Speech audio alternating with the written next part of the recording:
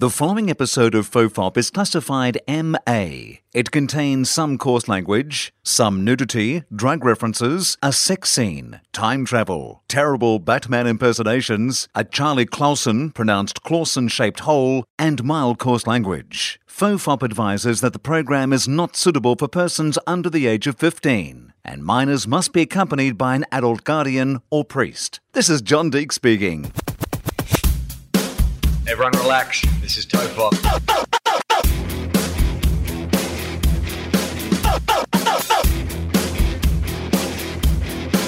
Ironically, I'm not relaxed.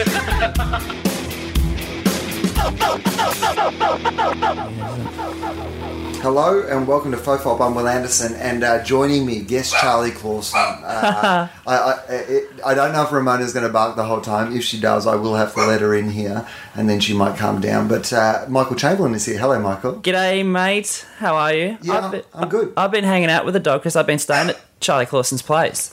So he was away for about a week. I've been here for about nearly 2, and so I had first week with Junior. Oh, so you were like Junior's sole custodian? Yeah, I was, yeah. And now, it's have you spent time with Junior before? I have spent quite a bit of time, and there have been times when Charlie's been away and I've crashed at his place as well. And Junior will climb into your bed and you go, oh, that's what that feels like. Yeah. And to have a warmth next to you at night? Yeah. And so we hang out, but only yesterday did I get the courage to take him off the leash at the park. Because I get worried that he'll, all of a sudden, make a run for it. That's your big move. Yeah. Okay, so we have two dogs. Ramona, who's barking outside the door, and Winona, who's the new one. Yeah. And Winnie's 20, 21 months. But, when I go walking with Amy, she will leave them both off the lead. And she's really good with them. Yeah. And we can go the whole way. We can go past other dogs. We can do all that sort of shit. Yeah. But if I go out there on my own... Really? she would be embarrassed at how often they're back on the lead. Yeah. Because I just don't have the confidence. Yeah, And plus I have old man hips, and I know that if they run away, I am fucked. Well, Junior's leash came off yesterday. The collar around his neck came off, and that was a moment of panic. Because then I thought too, I can kind of catch him, but the collar is something you can kind of hold on to. Yeah. So I was so I ran very quickly after him and grabbed him. I don't have too much. I haven't had too much impact with dogs. I had one that died, about 16, 17 years ago. Uh-huh. 3 days before retirement. And but since then I haven't really been around many dogs. Wasn't even going to work that last week. Yeah. Wasn't even meant to retire the week before. And he reached up, he grabbed my hand, he said, "Get Menendez." And, and his mum slapped me in the face. But my sister's family got a dog. I haven't met it yet, but they got a dog about 10 days ago. A little what sort of dog? Cavoodle. Oh, okay. Yeah, and I don't, and it's all I know is it's tiny. I've seen a few pictures, but it's called Cyril. Cyril? Yeah, after Cyril Reality. Yeah. Oh my god. Yeah, so Cyril's running around. Here's a question. This is where things get a little bit more complicated. Is it a brown? No, no. It's kind of like I suppose a light brown. Yeah, a light brown. Yeah, okay, because calling it Cyril, if it's just any dog, that's fine. Yeah. But the minute you're like, hey, it's a little brown dog that scarfers around. Yeah. There was something I saw where there was a dog and they gave it a name and people were suggesting that it was a racist name, and it's like, nah, mate, it's a dog. I think it was along the same lines. It was, given an African name and it was a black dog or something. It's no, I think we're okay. I don't think we've ever reached that level yet. I don't know though, because you have to yell out its name in the park. Well, that's not. Yeah, that's true. The thing. You can call your animals whatever you want in the privacy of your own home. Yeah. We call one of our cats Wog. Right? Yep. But it's not, a racist. There's no racism behind it. It's not like a Greek or Italian cat, But it's just become the nickname through wherever it came from. Yeah. But I wouldn't yell that out in public. No, that's so if you give your dog a racist name, if you have a little brown dog who's scarpering around the park, impressing everyone, not getting a lot of touches of the ball that's being thrown, but when he gets the ball, he's really good with the ball, really makes a difference. Paddles it between his legs a lot. Yeah, and you call that dog Cyril, then maybe it's racist. Yeah, true. They there was someone tell me they had. Also, I always worry that when I think of things like that I'm the racist. That it occurred to me that that's even a thing. that means that I'm the one who's actually racist. You're the problem. Yeah. I can't remember where I heard this, but someone said they called their dog Karma, and so when it did something naughty, they could say bad karma. Oh, that was quite clever. Yeah, that's nice. Yeah. Yeah, I'm so paranoid about losing the dogs. That is my big fear. That when I go for a walk, say it's at night, I like to walk down because I live by the water, and there's not many people around at night. So like I'll go down by the sunset and watch the sunset over the water and walk the dog, and it's nice. Yeah. It's like 45 minutes of your day, but if you're really busy, it kind of refreshes you. But I will put, if I have like a jacket on, I will put all my electronics in the jacket because I am always prepared to throw off the jacket and have to dive into the harbour to get the dog. Because that's my big fear, that for whatever reason they're going to fall into the harbour and I'm going to have to dive in and so. Now tell me, is it an innate thing in dogs that they know how to swim? Well, doggy paddle's a thing. Yeah. But is that like something they learn from, Well, you know what? Okay, I will tell you. Winnie fell in the pool at the back of the house here, and it was Charlie and my fault, mostly Charlie. But I think Charlie and my fault. I got blamed equally with Charlie. But like, if there was a video replay, I feel like I would have got a fine and he would have got a week. So tell me through that. How do you position blame in that situation? Okay, well, here's what was happening. We have 5 animals. Mm-hmm. So feeding time, like you actually have to have a routine. Yeah. And I feed the cats and the dogs in the morning because I get up earliest. So I have a way that I can feed them all. No one barks at anyone else or like chases anyone else or thinks they have to eat anyone else's food. I've got my routine absolutely down pat. But there is a routine and you have to do it in the right order and you have to make that work, right? So Charlie was over. And everyone needed to be fed, and he just introduced a random element into it. And it was that random element that, so then Winnie was chasing the cat's food, and I had the cat's food in my hands. So all I was doing was feeding the cats in the way that I normally would. Uh-huh. But he introduced Winnie into that environment. She would not ordinarily be there. Then we tried to, chase her away from the cat's food, and in doing so, herded her into the pool. Took a time. Right? And so I would say 75% Charlie's fault, 25% mine. No, I think that's fair enough. And do they eat different food? Oh, yeah. Okay. Individually? So the cats all eat the same thing, although one of them needs medicine. Yeah. So one got the sickness. So one of the cats has trouble with digestion. So it has to have a daily laxative essentially. Yeah, wow. And so if I don't put the daily laxative in the cat essentially just builds up and then, eventually explodes. And that's not good. Yeah. So it's potent, isn't it? And it's like a baby too, but walking junior and something. The poo is quite tiny, and yet it can really have a pong to it, can't it? Look, I imagine if you ate what dogs ate, your shit would not smell great. Yeah, that's true, yeah. I mean, they're not eating the best of the best, despite what it says on the can or the tin, you know. So, but yes, absolutely, stinks. So...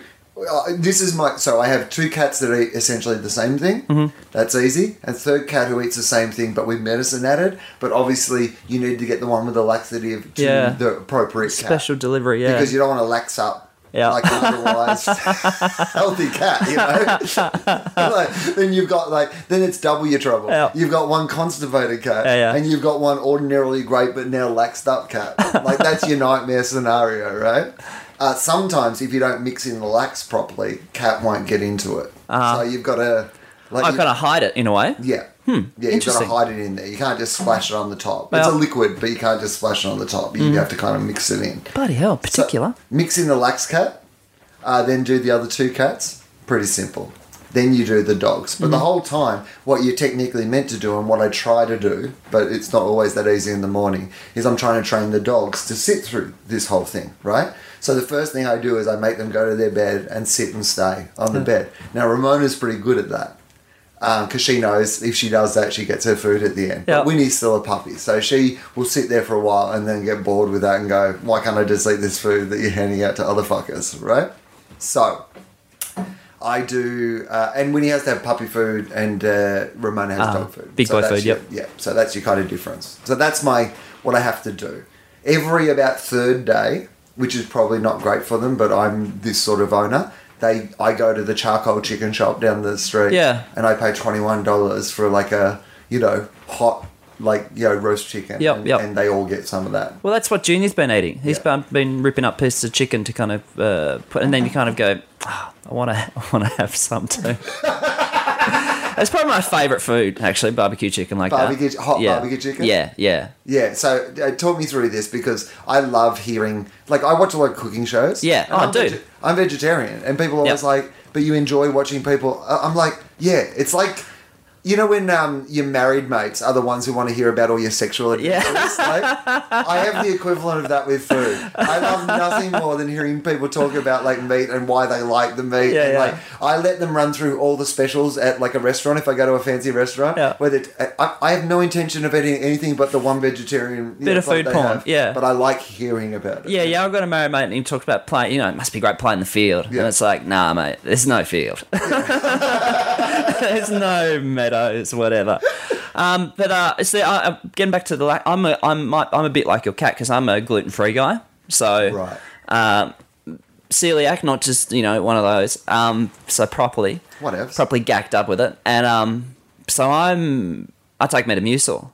And Metamucil is I like... thought that was just for old people. Well, it's kind of, you're not getting fibre and the like, yeah. Because that's what all you... That's a lot of stuff that's in it, yeah.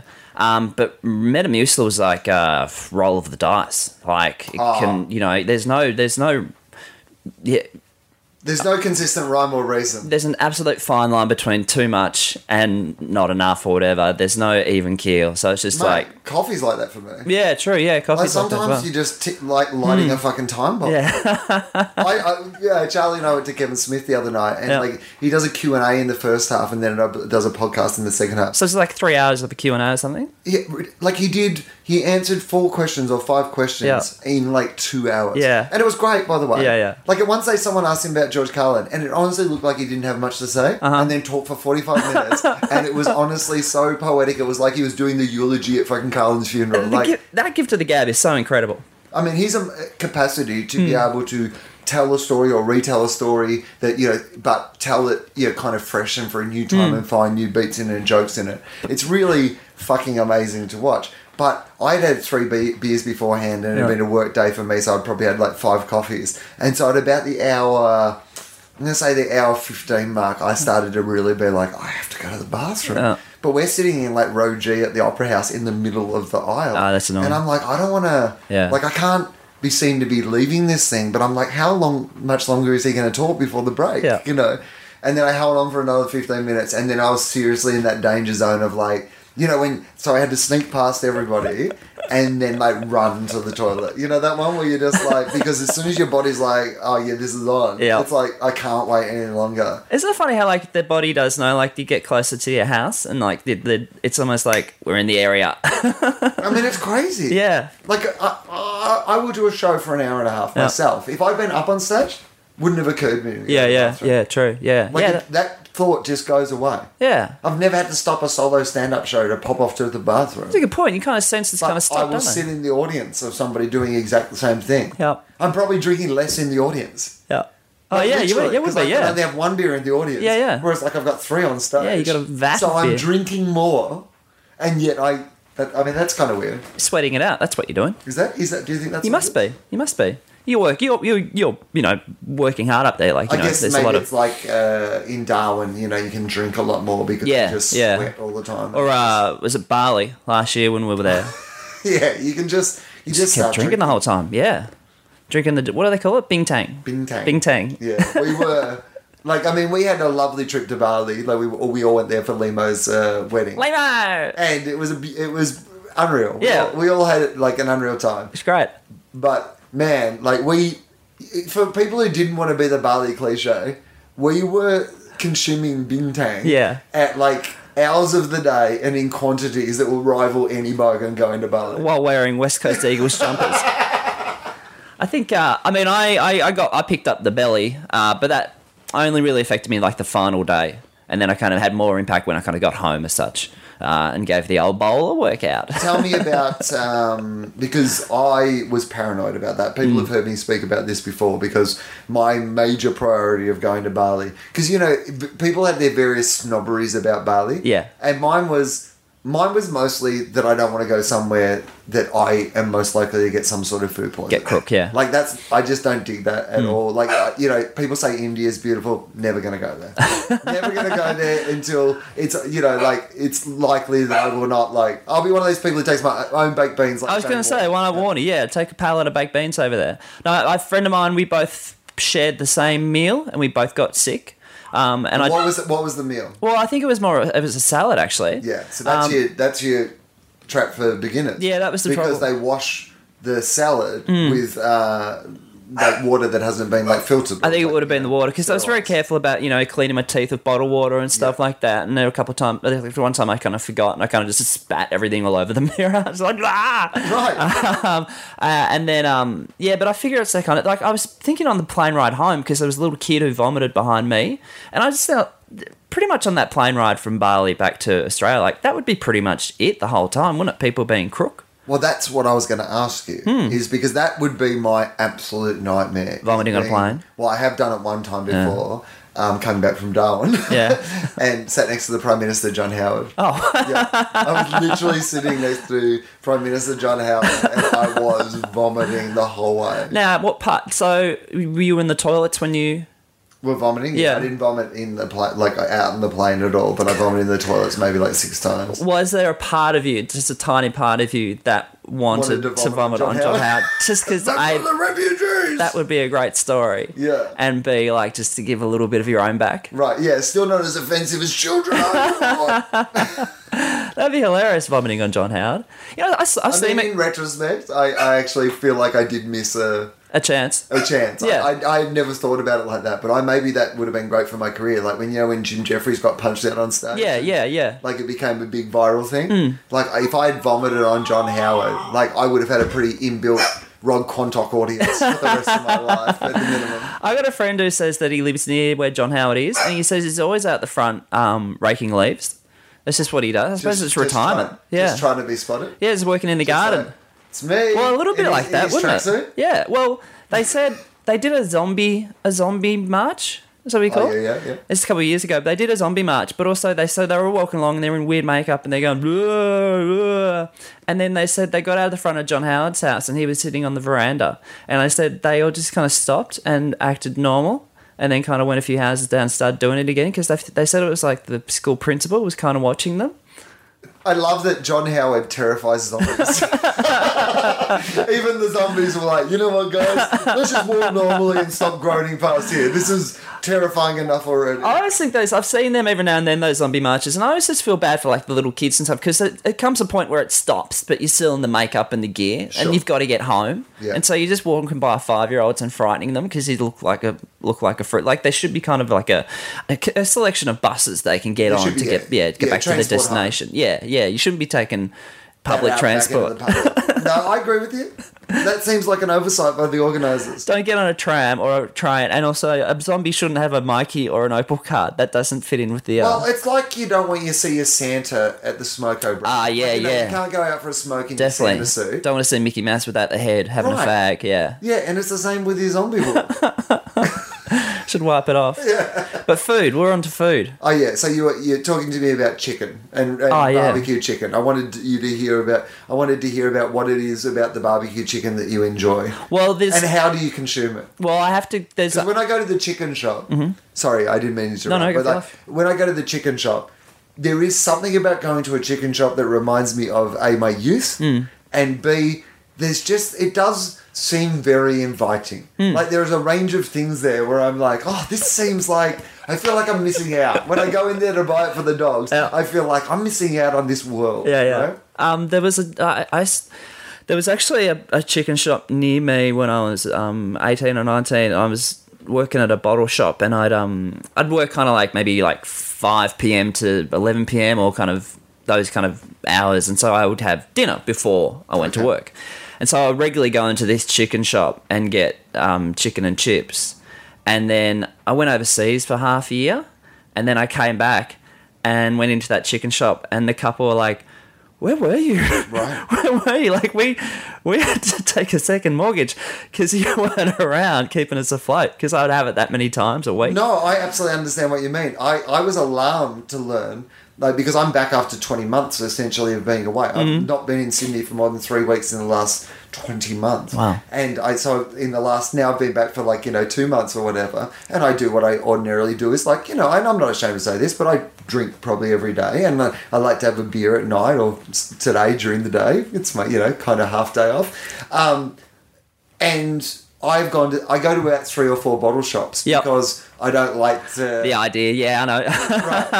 But when I came back from 20 months away, what I realised is they were all grateful I was back. So obviously I was going to each of them individually enough that it still hurt their business that I was not around. I remember years ago going in a bottle shop near where I lived, and at the time I was working on a sketch show, and the lady whose daughter, she liked the sketch show, and so I got she said, could you get autographs of the people? So I got a photo printed out and went around and got the autographs of the people, and I took it into that bottle shop, and she gave me that 6-pack of beer for free. And then I went back in again a bit later, whenever it was, and I think she might have given me a bottle for free or something. And then it was weird. I didn't want to keep going back there, kind of making that she felt like she owed anything, and I didn't want to feel and so I just kind of stopped going there because I was like, and you actually stopped going to that place. Yeah, that weird moment. Is she going to give it to me for free? It's weird that she gives me I don't want it for free, but I do want it for free. They are my pre-gluten. So I got glutenised about 10 years ago now, I reckon. So when I go to a chicken shop, it's because they've got stuffing. A lot of it has stuffing. Oh, yeah, okay. So I can't eat those ones. But there's one down the road from me at the minute, actually, that does kind of a rice stuffing. Oh, okay. Yeah, which is a bit weird, but I'm after the chook, mate. Right, so tell me about the chicken. So what would be your standard order at the chicken shop? That and then their roast veggies there. So I can't have the chips, but they've got a nice other array of kind of potatoes and carrots and the like. So I chuck that in there. The roast veggies always look good. Yeah. And there's no reason I couldn't have those roast veggies. No, not at all. But somehow I don't buy roast veggies at the chicken shop. So do you get fussed if your veggies touch meat and the like? Nah, I'm not. No, in fact, no, I don't. And my kind of general philosophy is, and I of everything is about the world is that we should try to take no more than we need, right? So I don't need to eat meat, and I actually really enjoy most of the things I eat. I don't really feel like I ever miss it. And I just stopped because I thought, what if I don't have to eat meat, then I won't. That probably seems like the right thing to do. But I'm not one of those people who has that so for example, the other day at work, there was a bowl on the desk at work of mixed lollies and stuff. Yeah. And snakes and shit like that. And I had a couple, and I didn't go, hey, can someone go and check the packet to see if these are the ones that have gelatin in them or not? I mean, I was like, it's not made of meat. Yeah. And often if we're at a thing and they haven't provided any vegetarian food, but they've got say a ham and salad sandwich or whatever, I would just take the meat out and eat pick it out. Yeah. In that situation, I always feel a bit it's almost worse to be vegetarian, though. I will say that. Whereas I feel like I'm wasting the meat. Oh, yeah. You know what I mean? At least the person who's eating the meat is consuming the meat and the animal died for a reason. Whereas, for me, I feel in that one situation where I'm taking it out, I'm almost morally, if I was going to argue this, it'd probably be more moral to eat the meat and honour the animal than it is to just, throw it to the side because, I'm a vegetarian. Yeah. But I think that would get me back then into eating meat. So, and I feed all the dogs and cats meat and stuff like that because I'm not one of those people who's I'm a vegetarian, so my cat eats kale or whatever. Are you... I was speaking about this the other day with a mate of mine. Are you a fan of the show Man vs. Food? I wouldn't say a fan, but I watch a bunch of his stuff. That's that Guy Fieri, right? Yeah. Oh, no. It's the guy, another guy, Adam someone, I think. And he goes around and does all the eating challenges around America. That's the eating challenge one, of course. That is the most amazing show in the world to me. I love that. When there's a Man vs. Food marathon on Foxtel, I'm done. I will watch, I was thinking of, I can't remember the one I was thinking of, but I watch Guy Fieri or whatever his name is. Blonde, spiky guy, yeah. I watch one he does called Diners, that's right. Dives and Drive-Ins or whatever it is. And then when we were in Portland, we went and ate in one of those places. Yep. And it was great. and in America, they're that prevalent. Oh, yeah. Yeah? Yeah, everywhere. So, like, the Superman 2 didn't lie to me when he goes to gets beaten up by the trucker and then at the end goes back. And No, bashes I mean, it's like... And the great thing about it is that it is that real... I think that's that food of excess is what America does best at food. Yeah. Like, I remember I was in Alaska, I think it was, and it's like Sunday morning and I'm hungover. I've been there for a week doing some shows, but I don't have a show until like that night, and I want to have like a lazy Sunday, read the papers, like, you know, have some breakfast, you know, just kind of like recover, you know, that one. So I've gone, and all I wanted was like a cheese omelette and some toast. That's what I wanted, cheese omelette and some toast. And the cheese omelette and toast that I ordered came with a hash brown, a side of pancakes, and another side of toast. Like, that was just standard what it came with. Yeah. And I was like, that's actually 3 other separate meals. Like, I don't have 3 friends with you. They got your order wrong. This is crazy. That's mad. So have you had grits? Yes. And what is grits compiled of? I don't really know. It's like... Amy and I were trying to work that out one day of like what grits actually was. Is it fat or something? I only know, my first connection to grits was my cousin Vinny. Joe Pesci would go to the diner all the time and they'd offer to make him grits and he was kind of like, what the hell is this shit? Right. And that's how I became fascinated by grits. I mean, it's southern food, right, Yeah. I think. Yeah. Grits. Oh, you know what? Now I'm going to have to fucking look it up. I'm going to pause for a second. All right, Ramona is now sitting on my lap. We've decided to just open the door and she can come in and stop barking. That's okay. Now, I have also looked up grits. It's good. You know what the thing is? Because I watch a lot of, you know, those competitive cooking shows like Top Chef and stuff like that. And often they'll do a twist on grits or something like that. Yep. And it's one of those things where you've heard it a million times and you've always kind of been like, I kind of get the gist of what it is, but I'm not really sure what it is. And we have access to that information now. We live in an age where it's as easy for me to go on. Like, I mean, it turns out grits has a longer Wikipedia entry than I do. I've worked for 20 years, but grits is fucking killing me. You've won more awards. Yeah.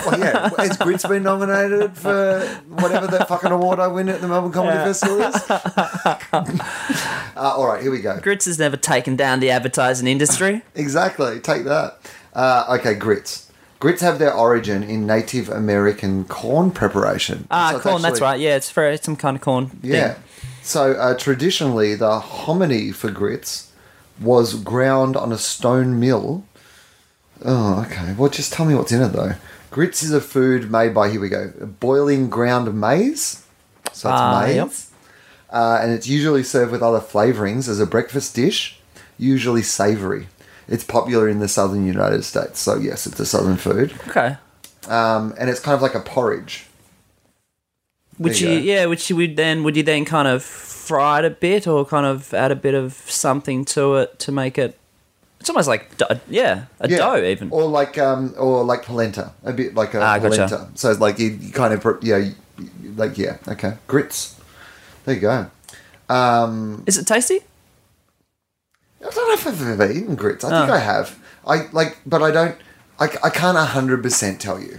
Like, it's one of those things where I'm like, I'm sure I've ordered it. When you said before, have you eaten it? I was like, yeah, grits. And then I was like, can't actually think of a time where I have eaten grits, but I'm sure that I've ordered it. How have you found the dining in America? Well, in LA, it's amazing because I to be a vegan or vegetarian, and I would say I probably eat 75%, 80% vegan when I'm in LA because the food is like so easily accessible and so amazing that I just don't feel the need to.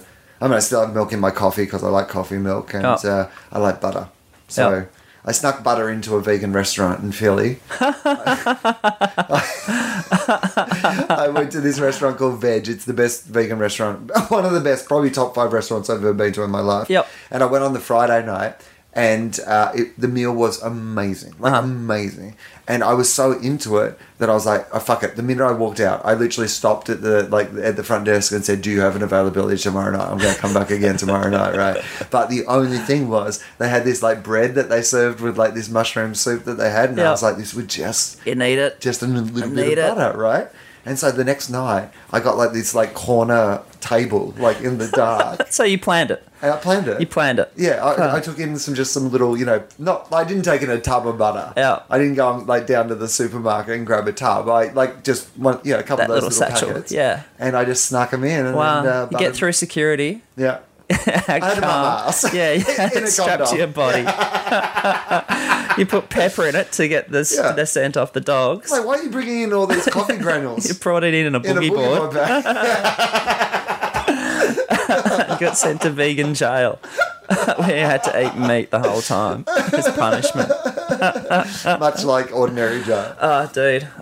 Bali prison. Oh, that'd be hard work. I mean, wouldn't it? prison in general. Have you been reading any of this stuff that's been happening to Hey Dad? The Hey Dad dude? Didn't he get boiling water thrown at him or something? Boiling water, but like Dude. his first night, like it was shit and piss Dude. and like all those sort of. I mean, because like being a pedophile is even in the prison hierarchy is like looked down on. Really? No, but does he get any points though for being on Australia's longest running sitcom? I feel like that's 2 strikes. Do you know what I mean? Like, first strike is Hey Dad. They notify him, but they don't tell the club. Second strike is pedophilia. And it's like They're going to put him away for something. They couldn't make the first one stick. It's like they got Al Capone for tax evasion. They wanted him for that. I reckon, I don't thought about it too much, but I reckon, and I don't know how long the length of time would be, but if I was given a certain amount, say I got 7 years or whatever it was, I think I might take a few tablets and drift off. I don't think I could handle 7 years of jail. And when they say life in jail, I think I'd be, I'm not going to be here. Well, I have thought about this a little bit, and I mean the violence of prison, I am not equipped for in any way. Yep. And I do not know necessarily how I would survive.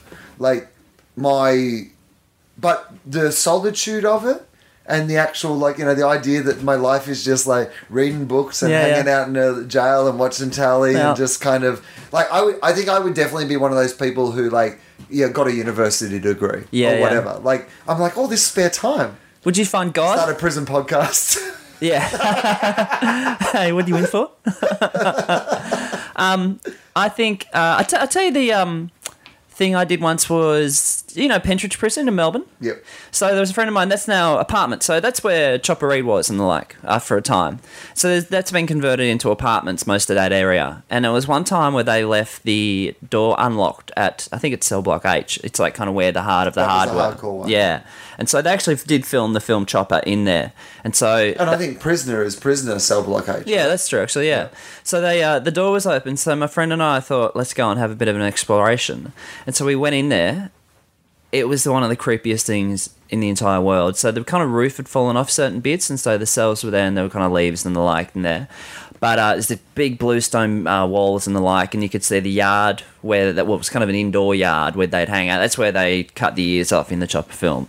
And we get to another gate, and that's open as well. And so we go, okay, let's have a look in here. And the most haunting place you could possibly imagine, where most horrific things would have happened.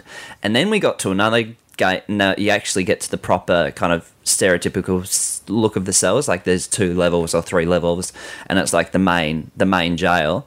And then we could see like a few kind of security cameras and stuff. So I'm like, oh, we better not go in there. But also we're really happy that we got to turn back because it was like absolutely terrifyingly chilling, like hideously fucking frightening. And I had you never hear good reports about jail. No, but like an old I've kind read of jail. the Yelp reviews, and Yeah. they are terrible. The service is terrible. And a mate of mine, and he was telling this story. I told him that story, and he was like, "Oh yeah, I've done a tour of Pentridge Prison." He said they opened it up like a few years ago to have a look, and he said, "Yeah, I went on a first date there."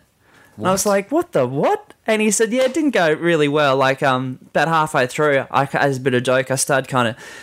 I telling her, I said, I feel a bit emotional being here, I haven't been here for a long time. And she's like, what do you mean? He's like, oh, yeah, I just spent a few years here. That's a joke. Yeah. And she's like, what the fuck? And I'm like, first date? Prison first date? What the what? And then to tell her that, to try to pull the wool over her eyes that you were there. I feel like this is someone who's misinterpreted that women love a bad guy. You know what I mean? Like, single man. He's essentially like one of those guys on Tinder who poses with the tiger. Prison. Yeah. I think that was the first date that went quite wrong for him. Yeah. Okay, so something I wanted to talk to you about today. Let's mention, by the way, because I'm going to try to put this up today, and you're doing your solo show at the Sydney Comedy Store tomorrow night, which is like Friday night, right? Friday, the 2nd of October, 7 p.m.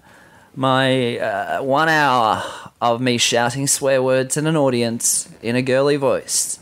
Am I selling it enough? Yeah, it's comedystore.com.au, 7 p.m. Friday the 2nd, yes, at the Comedy Store. I saw this show in Melbourne at the Imperial. That's right. The Comedy Festival. That's right. I didn't get to see a lot of shows, but I particularly wanted to see yours. It's convenient time. I think it was 4 or 5 p.m, so it was very convenient. It was 4 in the afternoon, and the Imperial happened to be just around the corner from my hotel. There we go. But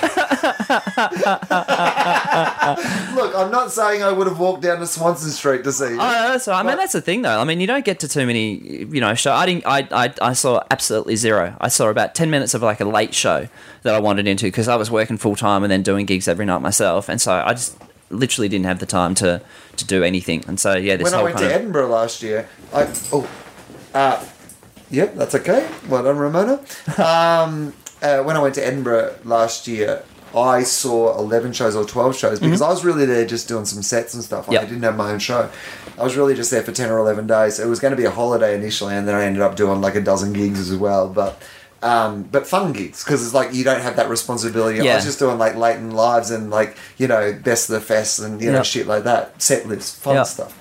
And I went and saw like 11 or 12 shows as well, all Australian shows. Because I was like, I want to see all these people's shows, and I never get a chance to go and see them in Australia, so I'm going to go and see them here. Actually, speaking of Edinburgh, I had a mate of mine. I went to South Africa earlier this year to write on I'm a Celebrity, Get Me Out of Here, and there was a South African doctor who was looking after everybody, and she told me by email she was going to head to Edinburgh and have a look around, and I was like, oh, you should go and see Sam Simmons. And she reported back to me the other day that she went along, she really liked it, and she got hit in the face with a piece of toast. And I was like, that sounds like a Sam Simmons show, doesn't it? Ramona is now back in the room and trying to eat Michael's microphone, so... That's sneaking coming, thanks. Ramona, come in, stop it. Oh, no, licking my neck. Yeah. And now she's just presenting. That's good. Delicious. All right, so... I wanted to ask you about Saturday, because you are a fan of the Hawthorn Football Club. What? And they are playing in the AFL Grand Final. They are. On Saturday, again. How many times have you seen them play in the Grand Final in your lifetime? I know everything I will say makes me an arsehole. I know that for a fact. Well, not you, really. I mean, okay, tell me two things. Let's set some context for this. Do you or have you ever played for the Hawthorn Football Club? No. No, okay. And how old were you when you chose to barrack for the Hawthorn Football Club? It would have been 4 years old. And I have vague memories of the 1982 season. What made that decision for you? Family. Okay. Yeah. So it was a family football team? It is. So and you've never played for the club? No. So most of what happens in regard to their success is... Like, I mean, you know what I mean? Like, it's not like you started barracking for them, like, when they were already good and you were an adult. Bandwagon, you haven't swapped teams to get there. No. And you have actually not been... a literal part of the success. No. So none of this is your fault. It comes from my dad's dad was from Geelong and his mum was from Sydney, and so his mum, didn't really know what Australian rules was, and the dad was like a mild fan of Geelong, but it was also like, look, we're probably not going to go and watch them play too much, so why don't you barrack for a team? We left Geelong. Yeah, we got out of there. we can't go back to Geelong. Come on. And they lived near Hawthorn, the suburb of Hawthorn. Okay. And so he said, you should barrack for a team where you can wander down and watch them.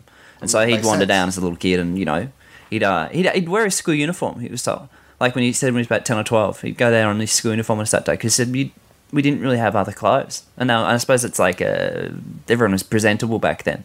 Oh, right. So, yeah, you had just to like get dressed up to 1950 go or to so. footy. Yeah. So And so you just wear your school uniform. yeah. It's not like you have like a... He said he didn't have a pair of jeans till he was about 22. Yeah, so, you know. So he's Kids today. He's the one Kids who kind today of... don't know what it How was hard it like. was. You know what I mean? Didn't have a pair of jeans until he was 22. He said, Kids today walking around with their jeans with holes in tell them you what. on purpose. Oh, look at me. I've got holes everywhere on my jeans. Right. Like, it's almost like a bit X-rated when you're from behind. It can be a little. I'll show you. Look, Will. Look. These photos I have on my phone. And so my brother, I got an older brother, older sister, and so they got involved. Brother more than my sister, but she's still into it. And so I think about 4 or so when I started getting involved and going to games and knowing what was going on. Yeah, I did go to Dermot Brereton's first game. I remember that because I remember I fell asleep like on my aunt's lap or something. Yeah, because I was just a little one. Will. I went to the 1989 grand final, which is my memory.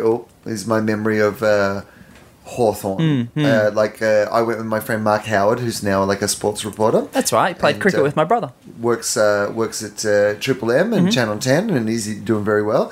And Howie and I were great mates from school, and we went to 89. And I'm a Bulldogs fan, and have always been a Bulldogs fan. And in 89, I went as like Howie's friend to the grand final. Like I guess we were 15, right? And at the time, I was like, yeah, okay, my friend's taken me to the grand final. But as an adult who realises how hard it is to get grand final tickets, like what I realise is in retrospect, those adults, like, you know, because it's not like Howie. So they forked out for the ticket? Yeah. Yeah, they had to get it and fork out for it. They had to get a ticket to take me. Yeah. Which would have to be... Some kid who's not even in their family, just their kid's mate, to the greatest grand final of all time. Definitely. And also, I mean, I'm sure tickets weren't $300 back then, but on the equivalent scale, it still would have been very pricey. Yeah. Like expensive and rare. Yeah. And they had to kind of hustle and bustle. Like, I know even this week, like, people are kind of, I've got a few calls out and trying to, wheel and deal. Like, I'm working the phones, trying to get extra tickets for friends and the like, and, going back and forth and hopefully having contacts. But they are, particularly rare. I know lots of people who are fans who can't get a ticket to the game. And I wasn't a fan. And people have never been to a grand final ever. Never. Well, it's pretty amazing. Yeah, no, I'm very lucky to be able to go, and also that my team is in it. But this would be of my team and my football life. This would be the 8 plus 5, 13th grand final. So essentially, more than one in every 3 years. Yeah. You see your team play in a grand final. Yeah, I did the averages. I think it worked out. I think it was something like every 2.1. Like, I think it might be a 2.1. We make a prelim, and then 2.5 we make a grand final, or whatever. And then it's like every 3.4 we win the premiership. Like, it's something stupid. Our teams played each other in 1961, which was your first grand final. Your first grand final win. Yeah. Your first premiership. Yeah. And we have not been back in the grand final since then. No, I haven't. Everyone's on board though. Everyone wants you to. But Give me a great everyone story. wanting us to doesn't actually make it happen anyway. That's true. Everyone wants to be a millionaire. Yeah. I wonder, and so this is what I wanted to ask you, is how much happiness do you get out of, what does it feel like? Tell me what it feels like to have your team, tell me, because Charlie says to me, Charlie and I have this argument a bit, he thinks it's worse to be a St Kilda fan because he's like, well, we've lost grand finals and I've seen that happen and we haven't won one. And I'm like, no. Because I've never even had this week, grand final week. You hear all the sports commentators, they all just start wetting them fucking selves. Yeah. They're like, it's the best week of the year. Yeah. And I'm like, I've never been able to even feel like for a week, oh, fuck, we might win the grand final. I've never even experienced that. Well, friends of mine, this is back in 2008, and I kind of thought this was a nice idea that someone came up with. We called it Week of Joy. And so that meant that we could do pretty much what we wanted to. So throw your diet out the window, celebrate, drink whatever you want to drink. Yeah, do whatever you want. But also weird things would happen where you'd say you couldn't park there and then you would, and then you'd come back and you wouldn't get a ticket. Like little things like that would happen. But also we looked at it particularly that year, because we would have been big underdogs playing against Geelong. We were looking at it that the Saturday afternoon, the result may be really bad. Like, it might be really, sad. And so at least you've eked out all the pleasure from the week as you possibly can. So we'd go to the events and we'd... Might as well enjoy it. Until... It's like, I always, when I talk to people about... I don't know if you're a person who gets nervous about performing, but I always, like, when people say, how do you deal with your nerves about performing? I say, I'm never nervous beforehand. Because what I'd like to do is just act as if it's going to be great. Yep. Because hopefully it will be great. Yep. And I might as well, at least up until the point where it is or isn't great, think that it's going to be great. Now, that's not to say that like 30 seconds in when I've dropped my best opening joke and nobody's laughed, I don't then suddenly. Yeah. But there's plenty of time to panic when you need to panic. Yeah, worry about it when it happens. There's plenty of time to feel terrible when the terrible thing actually happens. You might as well, up until that point, assume it's going to be okay. Like I'm a massive worrier, and I'm trying my hardest and getting better at kind of worry about stuff that you can control and things that you worry about it when it actually happens, as opposed to thinking about it 3 months ahead and going, oh, but what if that happens? But even like a little thing like on that particular grand final, just by chance, there was a friend who worked at the town hall, and so she got us these great spots on the balcony to watch the parade. So it's almost like when they turned the corner to head up Burke Street or whichever it was, and I yelled out, "You're an idiot, McLaren," at the umpire who was going around in his car, and he heard it and he looked up at me and I was like, win. I was like, haunt your dreams. But I look at it, when we win a... Poor guy. All grand final day he was like, oh, maybe I am an idiot. Yeah. You know what? I actually thought that I was an idiot, and my wife does tell me that I am an idiot. But if complete strangers, if that young man... that young girl who shouted at me... her parents should be ashamed of her. You're involved in an Adam Good style incident. They have you marched out of the parade. What? Umpire bashing in Australia has a face. What? And it's a 14-year-old boy/girl. But the way I look at it, so if Hawthorn win a premiership, the way I look at it is that, and it even goes back to my childhood, like, to me that's a good year. Like that, right? That nothing. That's your set baseline of like a good year is we win. Oh no, it just means like that is forever going to be a good year in my life. So even if I hear the year 1989, I go, "Oh, we won the premiership. That was a great year." Like it's so it doesn't really matter whatever happened up until that point. Yeah, it's like so it's like an etch-a-sketch of your year. That year was the thing is good enough that it erases all other. Yeah, it's a celebration. Yeah. Now, thankfully, nothing hopefully happens that's awful to my family or anything this year. No. But to me, like, when I hear that year, I go, "Oh, that's a good year." And also, like, in the back of my head, like, I hear like 1984 and we lost the grand final, and I go, "That's a bad year. Nothing good happened that year." But so the last 2 years been great years. 2012, bad year. Wow. By that measure, I've had 41 bad years. Yeah. But it is I want to ask you a genuine question, and this may be, but I know that you love footy. You have an awesome football podcast that I really love, and but you love footy in the way that I love footy, and that Charlie loves footy. So I know you get that it's not important, but at the same time you think it's really important. Yep.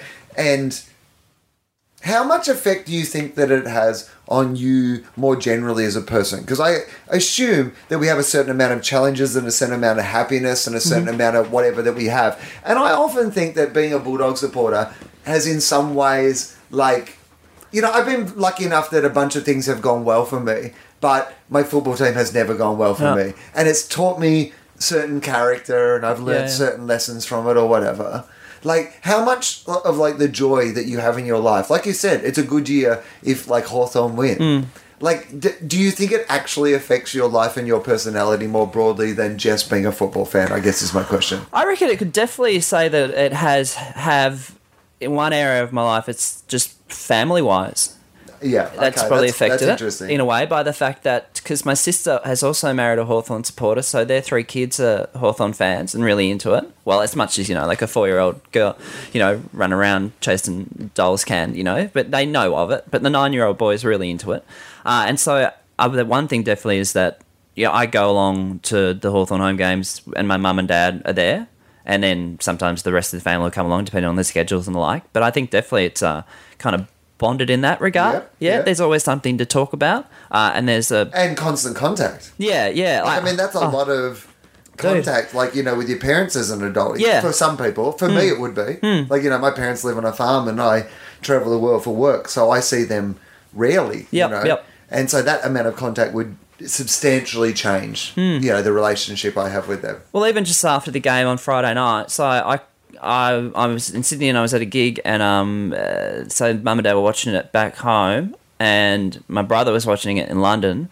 And so as soon as the game finished, I then call up Mum and Dad, and then I call up my brother in London, who's been kind of keeping an eye on it at work, and call up my brother-in-law. I mean, then, working the phones, texting friends and like-minded people. But working the phones. But yeah, it's going to be a leadership challenge. Yeah, but Where's Michael? He's working the phones. The first thing I usually do, if there is like a win like that, is call home and talk to Mum and Dad. Yeah. And we just kind of go, they were good, weren't they? I just say things like that don't really make much sense. And definitely on Saturday I'll be going to the game, and that will be with my mum and dad, and my brother will be there. He's back from London for it. And he usually comes back for the grand final each year because I think it's a bit more fun than the Christmas run, really. So I would say then, if if you've been a bunch of times, you're kind of used to it by now. You would have. Maybe do you have a routine? Do you have a certain way that you think that like grand final day should be done? Like, you've got enough experience and like, whatever that you've probably like, Yeah. That reminds me of there's Chris Judd's wife, Rebecca Judd. She talked about the Brownlow medal. She was like always a big hit at the Brownlow medal. And I saw an interview with her, and she was talking about as if she was like a long-term player, talking about a younger player. So she's like, yeah, look, you just gotta tell the young girls to kind of, relax and just, like for the first time, it's kind of like, enjoy the week. Enjoy the week. Like it was that. Like she was saying all of the cliches, right. But in terms of like someone walking the red carpet in a pretty dress. You got to take it one step at a time. It really was. Like it was so that, you just got to really think about being in the moment. Just, enjoy it. Gotta aim at the hips. But there's one thing I'm concerned about. It's my friend Declan. He is in New York at the minute, can't make it back. And so, and so the last 2 years when we've won the grand final, he's got a sausage, like a bratwurst thing from a particular van. And we were standing near it last year, and he turned to me before the game and said, I got a sausage there last year. And I'm turning around and going, well, you got to get one now, don't you? And so I don't know who. I'm going to have to get someone to eat that sausage for me. Probably also like someone Declan-ish. Yeah. Someone Chatterbox. I need to get Kevin Smith. Big Hawthorn. No, you need like a Hawthorn fan as well. It's got to be like, you got to get Limo. Yeah. Well, Limo will be floating around. Yeah, that'll be fun. Well, yeah. So pretty much what I'll do is float around. I think I get back home into my flat about 8:30 a.m. And so I'll probably go to Mum and Dad's and catch up with my brother and the like, and then head in there. And I like walking around and watching the radio coverage, and there's always a bit of kind of kerfuffle, and it's going to be a nice warm day, so you won't have to be walking around the rain or anything. I enjoy the day because I have often gone by myself. Like, I've been lucky enough over the years that I can get tickets if I need to get tickets. Yeah, and I've seen it in various different formats. I've sat in cheer squads. I've sat just in regular seats. My dad and I went to a couple of great grand finals together and just sat out in the crowd and whatever. But I've also been in corporate boxes and done the whole sort of experience. But I love. Like, I'm happy if I'm there with people who want to do the same things as me, but I don't want to miss out on all that, like, stuff like walking around and watching everybody, like, dressed up and just enjoying themselves. And, like, I love to go and, like, watch the radio shows, do the live broadcasts and stuff. But a couple of years ago, I was down and it was one of the Hawthorn ones. It might have been, like, even, I don't think it was last year. It might have been the year before. And 3AW were doing like their live broadcast, and Lethal Lee Matthews, my favourite footballer of all time, and Matthew Lloyd and a whole bunch of other guys, Dwayne Russell, were doing like the panel, and their like roving reporter has spotted me in the crowd, and Lloydie said, Will Anderson's here in the crowd, and so they've taken the microphone over to me like for a little bit of like a live cross thing. And they've asked me who I wanted to win. Oh, it was Swans and Hawthorn. Yeah. And I just can't, I said, just as like a Bulldogs fan, you can't be happy for Hawthorn to have more premierships. It just like, it feels like it started with us and it's only rubbing it in our face every time they win another one, right? It feels like it's almost personal. It's a direct threat at you guys. You know what I mean? Remember 61? Yeah, right, exactly. Come on, guys. Yeah, they watch the match before they run out in black and white. I just feel like we started the streak. Yeah. And so But Lee Matthews was there, and at the same time, I didn't want to like say something negative like in front of him, because I don't want Lee Matthews, not to like me.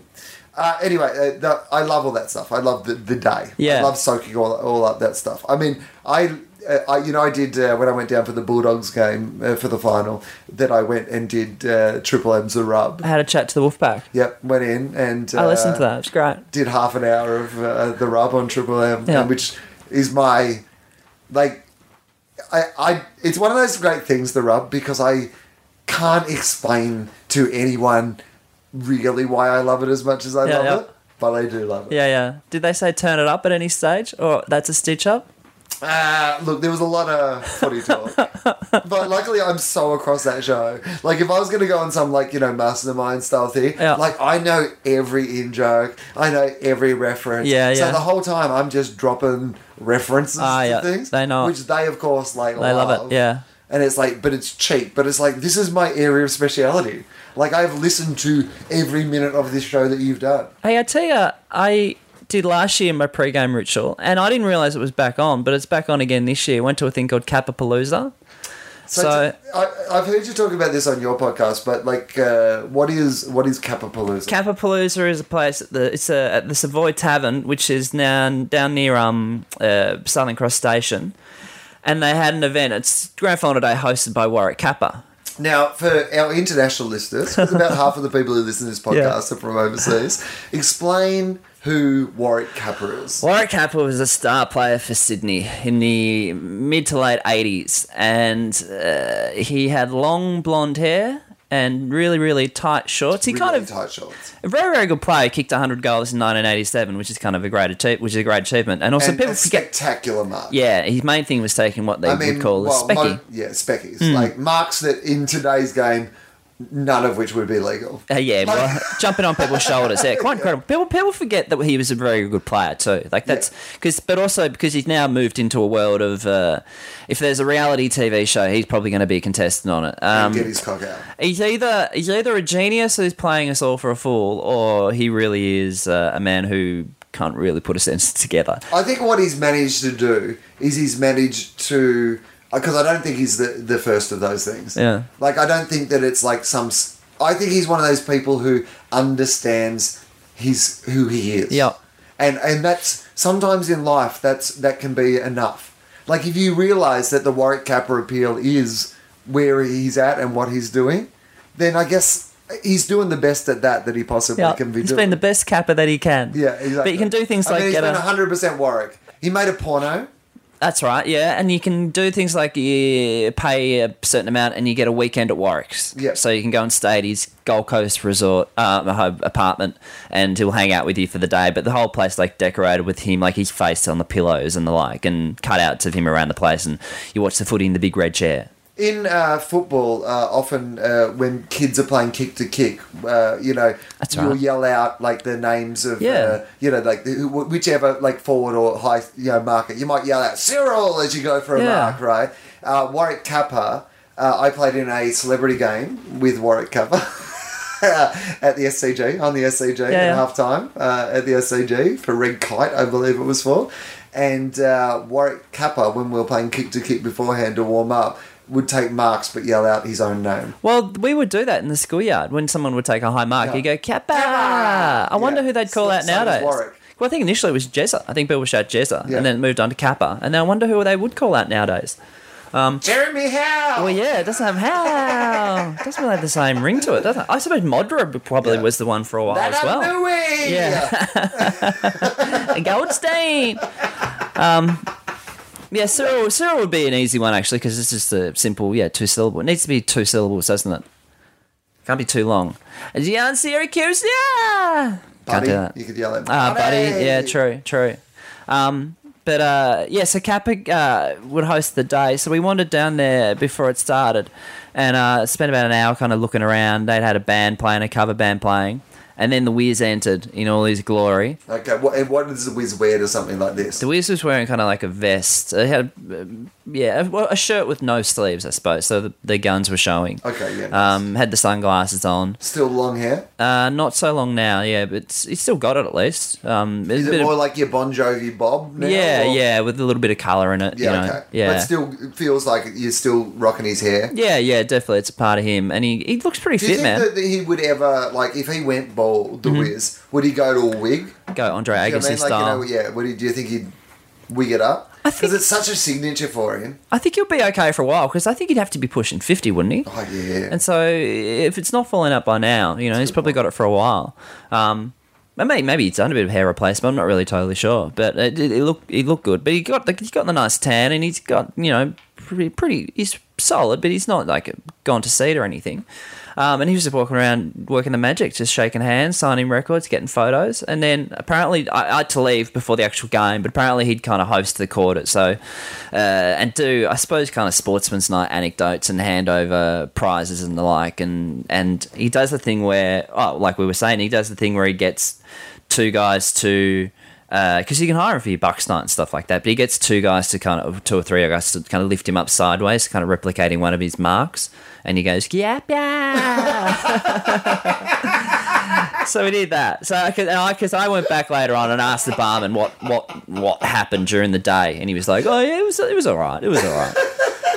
But it's happening again this year, so it must have been enough of a hit, and they can pay his price or whatever. Then better, so I have no idea what you'd charge for something like that, but it's just a bit of glad handling, and I mean, everybody loves a Wiz. Yeah. I mean, it's a great way to spend your grand final day.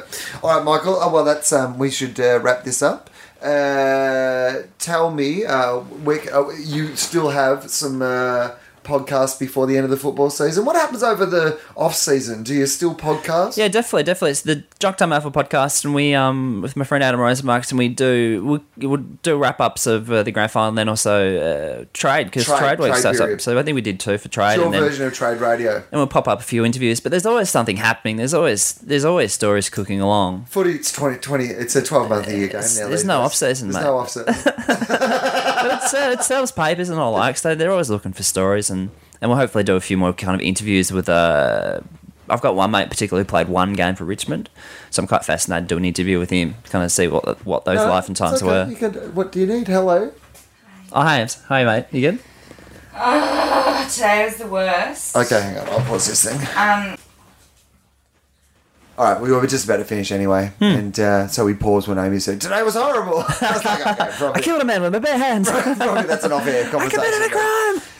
Junk Time AFL podcast. People come and see you at the Sydney Comedy Store tomorrow night, if they're listening to this on the day that it comes out. Friday, October 2, 7 p.m. And after that, you're going to do Melbourne again next year? Stuff like that?